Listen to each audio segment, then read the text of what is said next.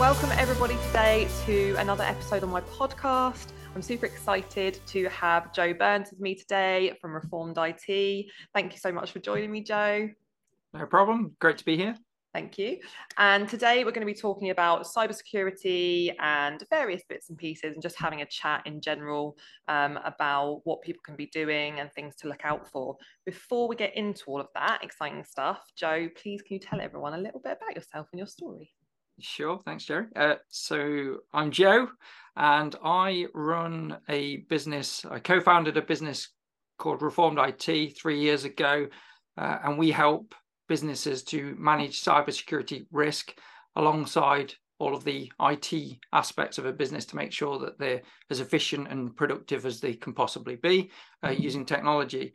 But my background stems in terms of business and IT security back to 2003. I've been in IT security so that makes it pretty much 20 years I've been in the IT security sector. But I started and co-founded a business back in 2005 where we did quite a similar thing and eventually sold that business in 2011. Yes, so excellent. That's the background. Yeah, that's great. Thank you. So just so everybody knows, Reformed IT look after our IT systems at Smooth Accounting. They're an incredible IT support company, and we've been so thrilled with the support you've given us over the last few years. And having a growing business, obviously that's quite a scary thing because most people don't know much about IT. I don't want to speak for everybody, but as a business owner, like it just freaks me out, and I'm like, I'd rather I want to pay someone and know it's all covered, and I know 100% you guys cover it all. You're brilliant. So I know that I see in the news about like, oh, so-and-so company's been hacked, and there's always like news stories and people kind of pay attention to those things. But I'm assuming like smaller businesses get hacked as well. Like it's not just the huge companies that have loads of data.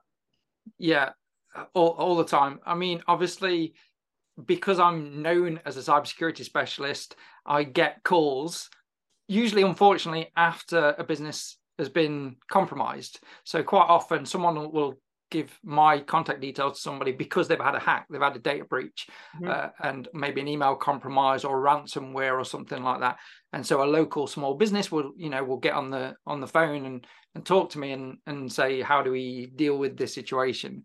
And the difficulty is that that's always too late. The damage is done, it's costing them disruption and maybe even a ransom. It depends how good their backups and disaster recovery planning is as a business as to how much impact it has on the company. So yeah, it isn't just the big one. The big ones make the headlines, obviously, because when the news are telling it, it doesn't sound as impressive if they're talking about a local accountancy firm or a local solicitor's firm. Please don't put me on the news. but yeah, the Ubers and the Arnold Clarks of late are always going to make the news headlines because they're big and it impacts a lot of people. But what people don't realize is small businesses do get heavily targeted. One, usually because they're quite easy to go after, and equally, it can still cause a lot of disruption to supply chains. So they're not always going after the big companies, they're going after the smaller businesses that support the big companies in their supply chain as well.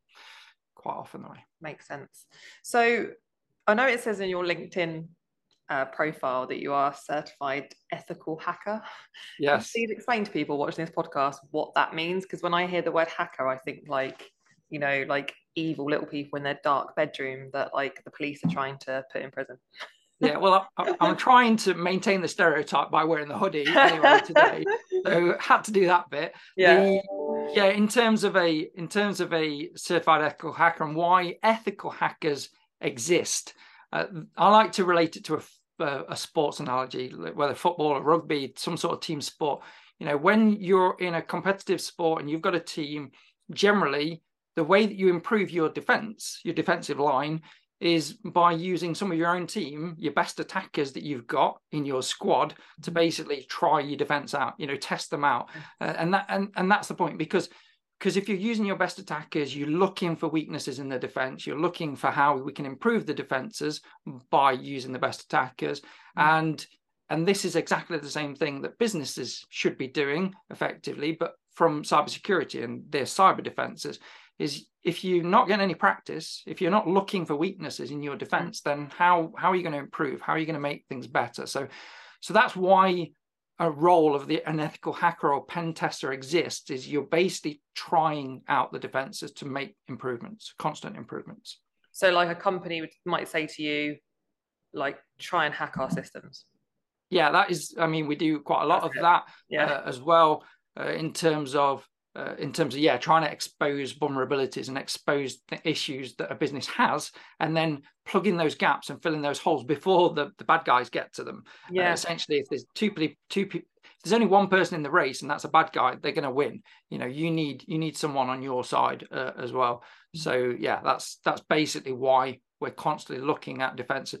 And the other thing to bear in mind with an ethical hacker is we're using all the same techniques and tools and things that the hackers have got their hands on. So we're trying all the same things, because ultimately if they've got them, we need to be able to use the same things and expose the same risks.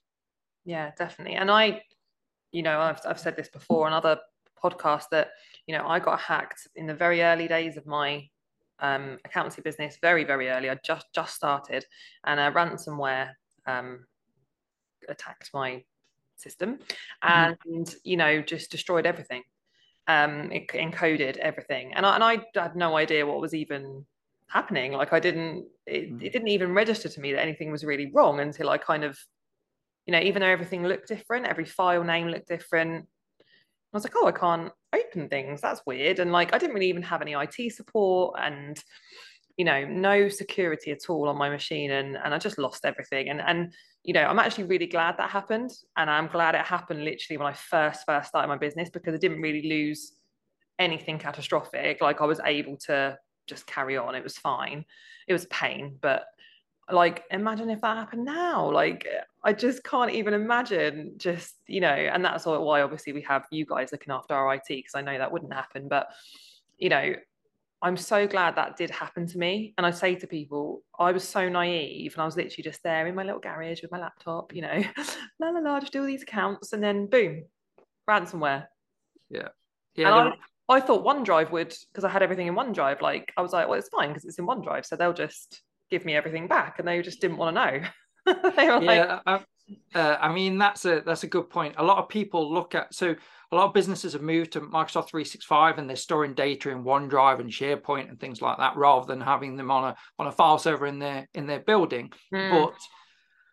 But you're still responsible for that data, even though somebody else is storing it for you on their equipment in the cloud, which is somebody else's building. If somebody else is storing that data, the responsibility is still yours for the data. And even though you can get it back, let's say you lose your laptop one day and you had everything in OneDrive. Yeah, it's really convenient because you can install OneDrive on the new computer and all your files reappear. Yeah. That's great, but it doesn't stop things that damage the files at the source. So if you've been ransomed and they've affected your OneDrive or your SharePoint data, it's still going to affect that data, and you're still going to have to use backups.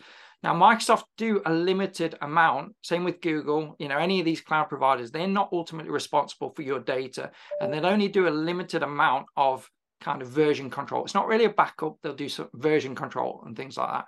So it is down to every business to make sure they've got a proper backup in place, even for cloud applications like Microsoft 365 and Google Apps. It's really important. So it's a great point.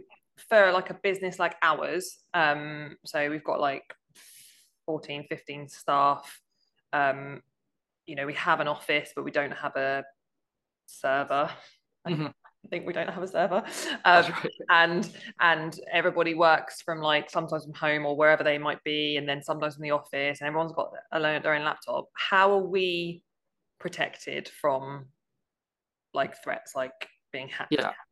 So the big thing, and what I try to say to people all the time, is there is no one single thing that can stop everything. It's about a layered approach, and quite often I use an analogy of a physical building. If you're protecting a physical building, you'll have layers of security control, and it will depend on how important the building is, how important the valuables within the building are, as well as to how much you put in. So even if you take a typical house, you leave the house and you lock the door, that's one measure of security control you have. Some people who have alarm systems. Unless you live in Dubai. Unless you live in Dubai, I don't even have a key for this house. I've never locked it once. None of us lock it. We don't know where the key is. So yeah, but in the UK, yeah, fair enough. Yeah. It also depends probably where in the UK as well. Yes, yeah. But that's this is the thing. You've got different risks, and with the physical building controls, you're locking your door. You might have an alarm system. Some people have probably put CCTV on the outside of their house as well, just to to be an additional deterrent and a early warning system if there's a potential threat. You could even have your alarm monitored by a 24/7 security company. If you've got valuables in your house, you might put them in a safe as well. If you've got nice jewelry and watches, you'll put them in a safe because there's an additional protection there. So it's all about layered controls for the potential risk. And as I say, if there's something valuable, you want that locked away even more with an additional control. But ultimately, getting in depends on so getting in to that building and those valuables depends on how much somebody wants to get in. I mean, at the end of the day, you can have all these kind of systems, and someone turns up to the building with a bulldozer and knocks the wall down, and they're in. So the effort that's applied can get people into the building. It generally depends on how much they want to get in and how valuable your stuff is, as to how much control you need in place, essentially. So yeah, and that's so true. Like, sadly, a friend of ours got robbed. Their house got robbed a couple of months ago, just before Christmas, and incredible house and really sad what happened. And they had security and everything. And we were talking about it, and they were saying, if they want to get in, they'll get in. And it's like, even when we were talking at our last house to a front door supplier, and they were going through the different levels of security you can get on this front door. So you can have obviously different kinds and different locking systems and all this kind of stuff. And I'm like, I get it. I absolutely get having a really secure front door, and we did go for one. But I just think as well, someone's just only got to smash a window. Do you know what I mean? There's only so much you can do. So and that helps. I think that helps analogy to some degree. Some people spend all of their IT budget on that big steel front door. And they don't do anything for the windows, and they don't do anything else inside. So I think when it comes to IT security, you've got to have a well-layered approach to defend everything. You can't just go, oh, we've got the best endpoint protection in the world. It's the best of that. So we don't need to worry about the risk of phishing, email, social engineering, all those kind of other ways that people can get in. So I think that's a great way to bring into the analogy. In terms of businesses and what businesses can actually do from an IT security point of view, obviously there's lots of layers, and it's attacking all of those and getting them all in place. But there's things like, I say, email, protecting your email, trying to stop the threat from coming through email. It's your devices, making sure that the endpoint protection or antivirus solution is good and is detecting quite well. Traditional antivirus is no longer good enough. If it looks at a file to work out whether that file is bad, just based on a characteristic, that's not exactly good enough today. There's so many different files. So it's about looking at the behavior and the risk that's happening on that machine. Then there's things like training, cybersecurity and cyber awareness training, because that is another layer. If somebody's trying to social engineer an individual, it doesn't matter about your IT systems. We've had examples of clients where they've been done by somebody sending a spoofed email to somebody, pretending to be the boss, and then asking for a mobile number so they can WhatsApp them. Then they WhatsApp them, but they change the name to the boss's name on WhatsApp. Do you know, if you haven't got the number, you can change the name to whatever you want. And it looks like it's that person. That's over WhatsApp and on a personal phone. And then they've messaged and said, oh, I need you to go and buy some vouchers. And people have followed these instructions. There is nothing really from an IT perspective that we can do to stop that. It's just the individual has to recognize that that's a scam. And so user education and awareness training is also one of the layers, and it's important. Again, we could go on. There's loads and loads of layers. The one thing, obviously, for people watching who want to understand how to mitigate a lot of their cybersecurity risk and want to look at where they're at the moment, we've actually created a scorecard. So it might be a link worth posting, but Yeah, we've got a 100%. Well, scorecard. we'll pop the link, guys, in the description so you can have a look at that. Yeah. And then it basically asks 12 questions, and it helps to build a personalized report to help businesses to understand what they need to do to implement these layers of control to help defend themselves, basically. Yeah, no, that's amazing. That'll be really useful for people. Thank you for that. Because and it's funny you should say that about training and stuff. Again, I got another kind of scam got me. We were in our old offices, I got an email from my landlord saying they changed their bank details for the rent payment to be made to. So I just amended it, paid on my bank system, paid it to the new bank details I was given. Scam, it wasn't my landlord. And I was so annoyed with myself because, but it had come from my landlord's email address. So it wasn't even like they'd used a very slightly, one character different. They'd got into his emails and emailed from it. And he'd emailed me about a year prior to actually change his bank details. So that was legitimate. And I'd mended them, and he was like, oh, thanks so much. And so it was totally within character. We always corresponded on email. We never spoke on the phone. Like, I would have no reason to think that wasn't him.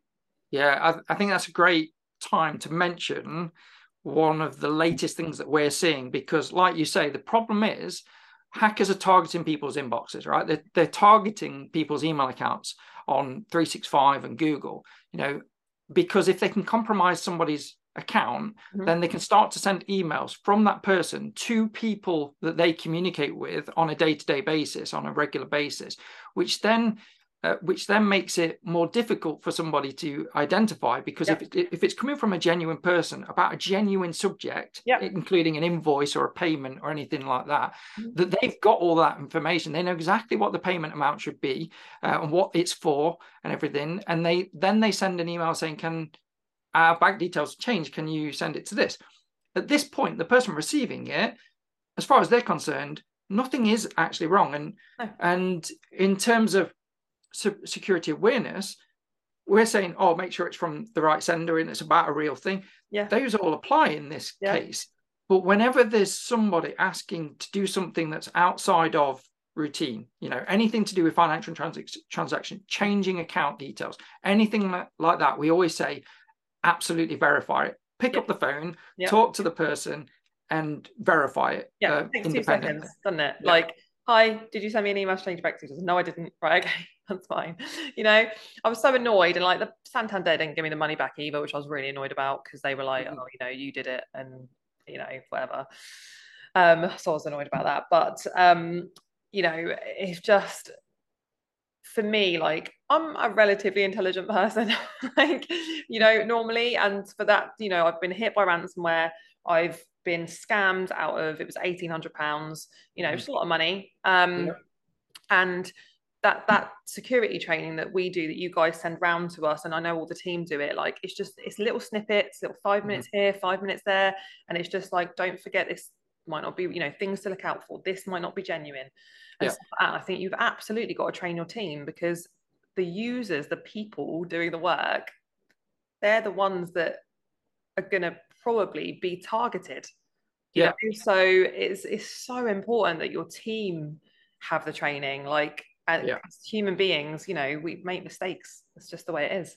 And that's the thing as well. There is going to be lapse of judgment. So security training is important, but you need other layers and controls to try and mitigate the risk wherever possible as well. But the one thing on cyber awareness training, one common thing we've seen is individuals being targeted in their first week at starting at a company. So we're seeing this a lot. And it's generally because they know that they're new, they're impressionable, they maybe don't know the structure of the business properly yet, or how people do things in the business, so they're more prone to mistakes.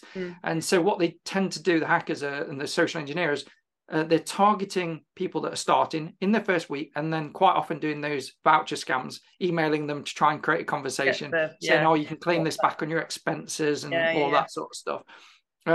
So what a lot of our clients have done as well now, because the odd client has been, individuals within these businesses that have joined have been scammed within the first week of starting, because obviously they put on social media that somebody started and there's the information.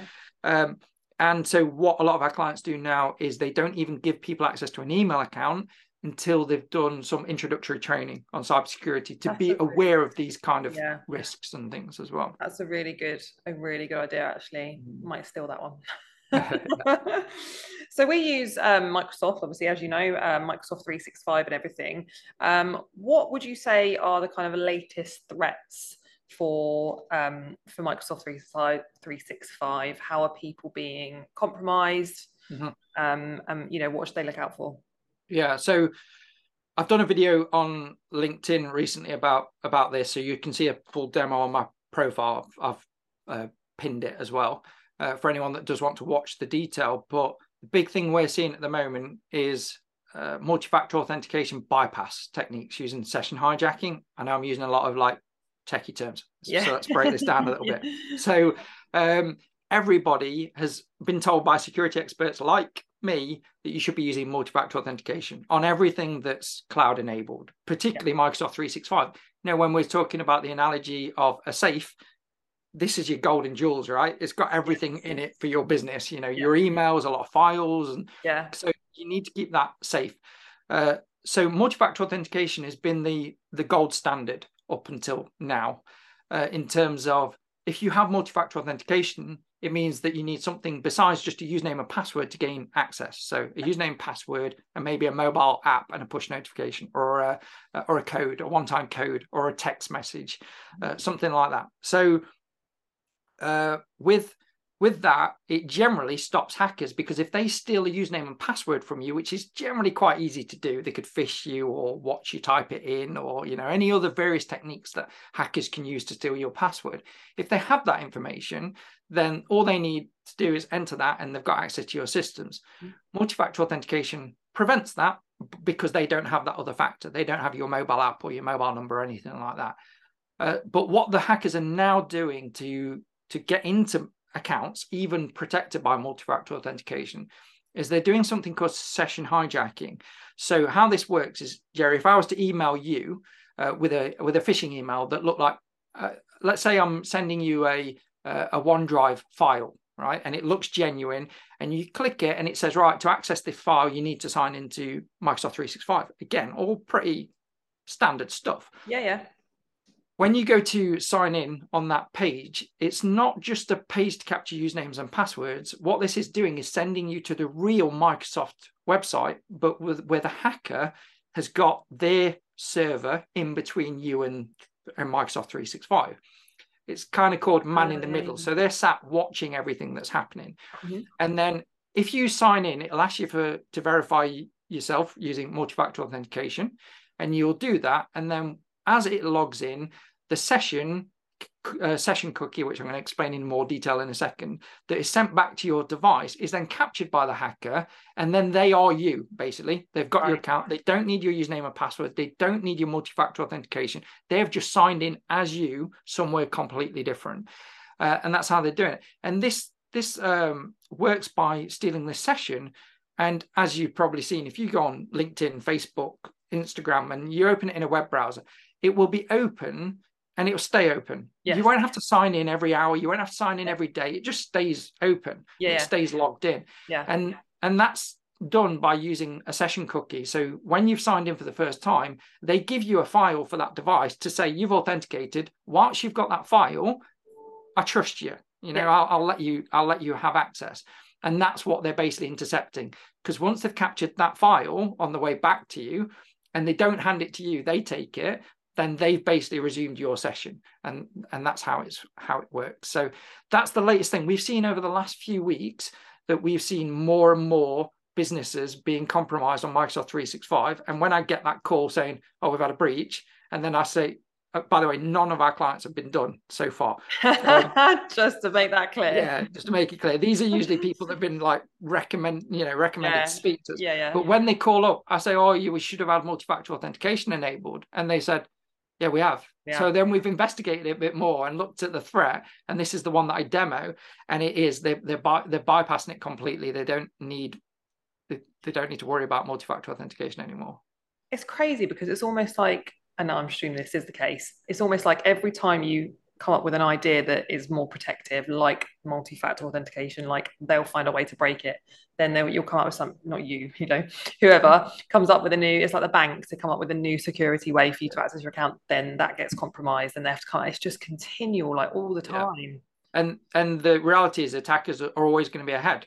The attackers are always going to find a problem and they're going to use that problem. And then only when it's become known that that's a problem is it going to get defended against. So there's always that window of opportunity where they find an issue and they're exploiting that issue. And then it takes a while for people to implement the defense to stop it. And that's why compromisers will never stop. These things will never stop because there's always going to be that window of opportunity for the hackers, basically. Ugh. I hate them. I was going to say, not so the ethical hackers. I don't hate them. Just the real hackers. The other thing to mention is that, and you touched on this earlier, we're now in a world, unlike, like, let's say 2 decades ago, where everything was in your office. You had a server in the office. That's where your files and your emails were, and people went into the office to do their work, and they couldn't really easily access their work outside of that office. People had to go to the office. Obviously, over the last couple of decades, that's changed, and it was accelerated somewhat by COVID because any businesses that were still holding on to that legacy way of working were forced to change and to basically make it so that they could work from anywhere more easily.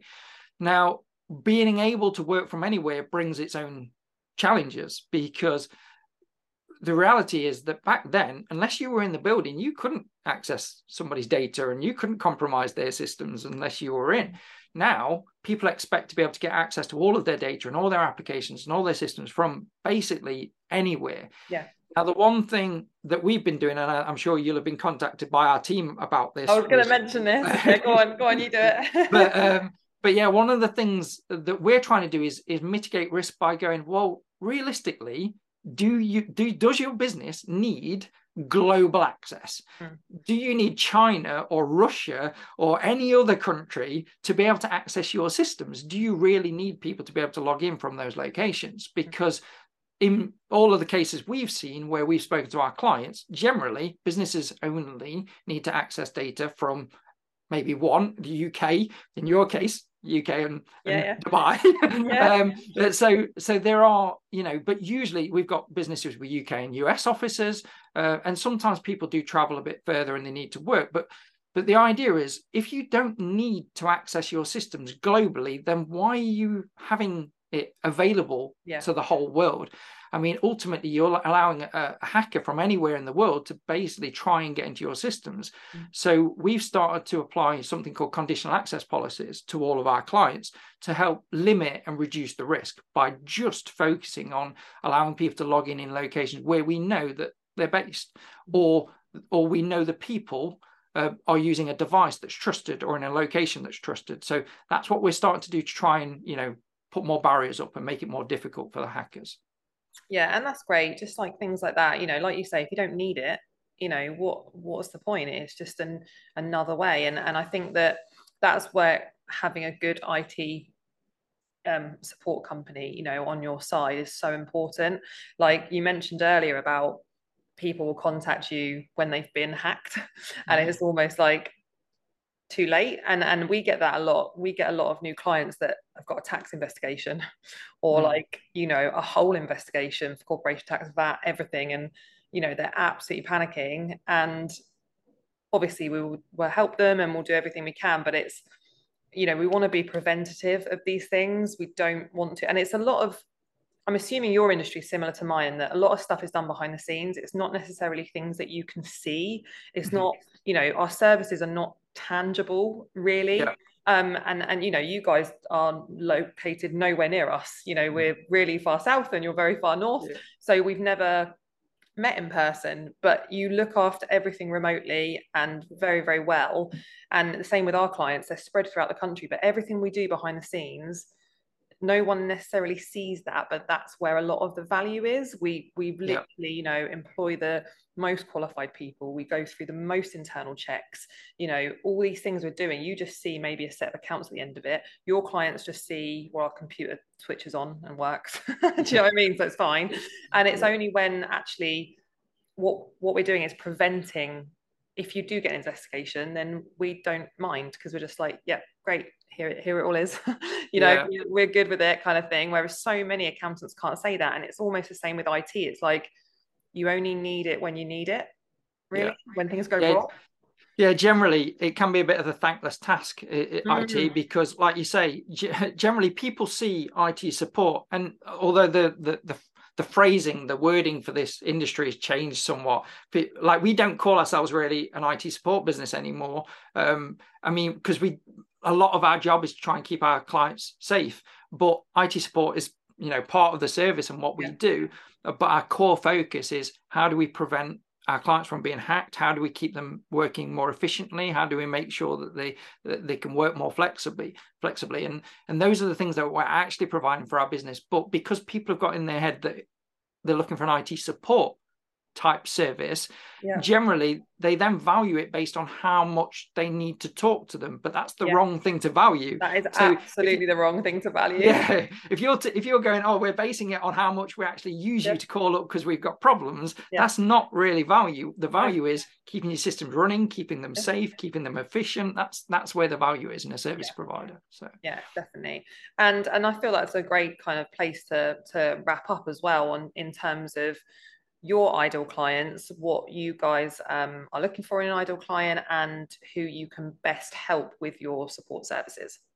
So currently, we are, I wouldn't say niche, we're not niche, but we're quite concierge in the services that we offer. We don't try and offer our services to loads of people because it would become diluted. We want to do the best job for a smaller number of businesses. So that said, we do work with a lot of businesses that are between 20 employees and 200 employees. That's kind of the window. Our average number of employees of clients is around about 45 at the moment, and we deal with a lot in the accounts and finance industry. We actually have a wealth management client on our books that are managing billions of I'm saying dollars because it sounds better. Billions of pounds worth of investment. Billions of pounds worth of investment funds for on behalf of, like, you know, high net worth individuals. So, and they're in a heavily regulated industry. So we look after people like that. We also deal with a lot of manufacturing firms because IT becomes critical to their operation. And it's funny the chain of effect that happens because we're looking after manufacturing firms that deal with the supply chain, and ultimately that you see at the end, the people that get their services that rely on what we do is so impactful. I'd say manufacturing, finance, solicitors. We do a lot in the legal sector. Anywhere from 20 to 200 employees who value good service and value IT security and not having to deal with situations after it's too late, basically. And like, I cannot stress enough, having been through being hacked and everything in my business journey, how important it is to have good IT support. I know you're not calling yourselves that anymore, but you know, it's so important. And, you know, Smooth Accounting, love working with you guys. You're always so helpful no matter who we speak to. Everyone's so helpful, resolves whatever it is. Like, and like I say, we've never met. Do you know what I mean? You're like, you've never needed to come to our offices. We just, everything's done remotely, which is great for us as well. And so huge testimonial from us for you guys, and thank you for everything you do for us, and thank you for being on my podcast. Thanks for inviting me, and thanks for being such a great client and supplier as well. So thank you. We're also their accountant as well. I must get that in at the end. It's been awesome. Thank you, Joe, and I hope it's been useful to everybody. I'll make sure the link is in the description remind everyone, Joe, what it is. So it's a scorecard. It'll ask you 12 questions. It'll help you to identify where you might be weak or strong in certain areas for cybersecurity and give you a personalized report on that. Yeah, everyone should do that anyway. Like, just do it just in case there's some areas they could need help with. So I'll pop that link below. You can find Joe if you do have a company with sort of 20 plus employees and you're looking for better IT support. You can find Joe Burns on LinkedIn as well, and we'll also put your contact details and Informed IT's details in the description as well. Thank you so much, and I'm sure I'll speak to you soon. No doubt. Speak to you later. Thanks, Jerry. Bye.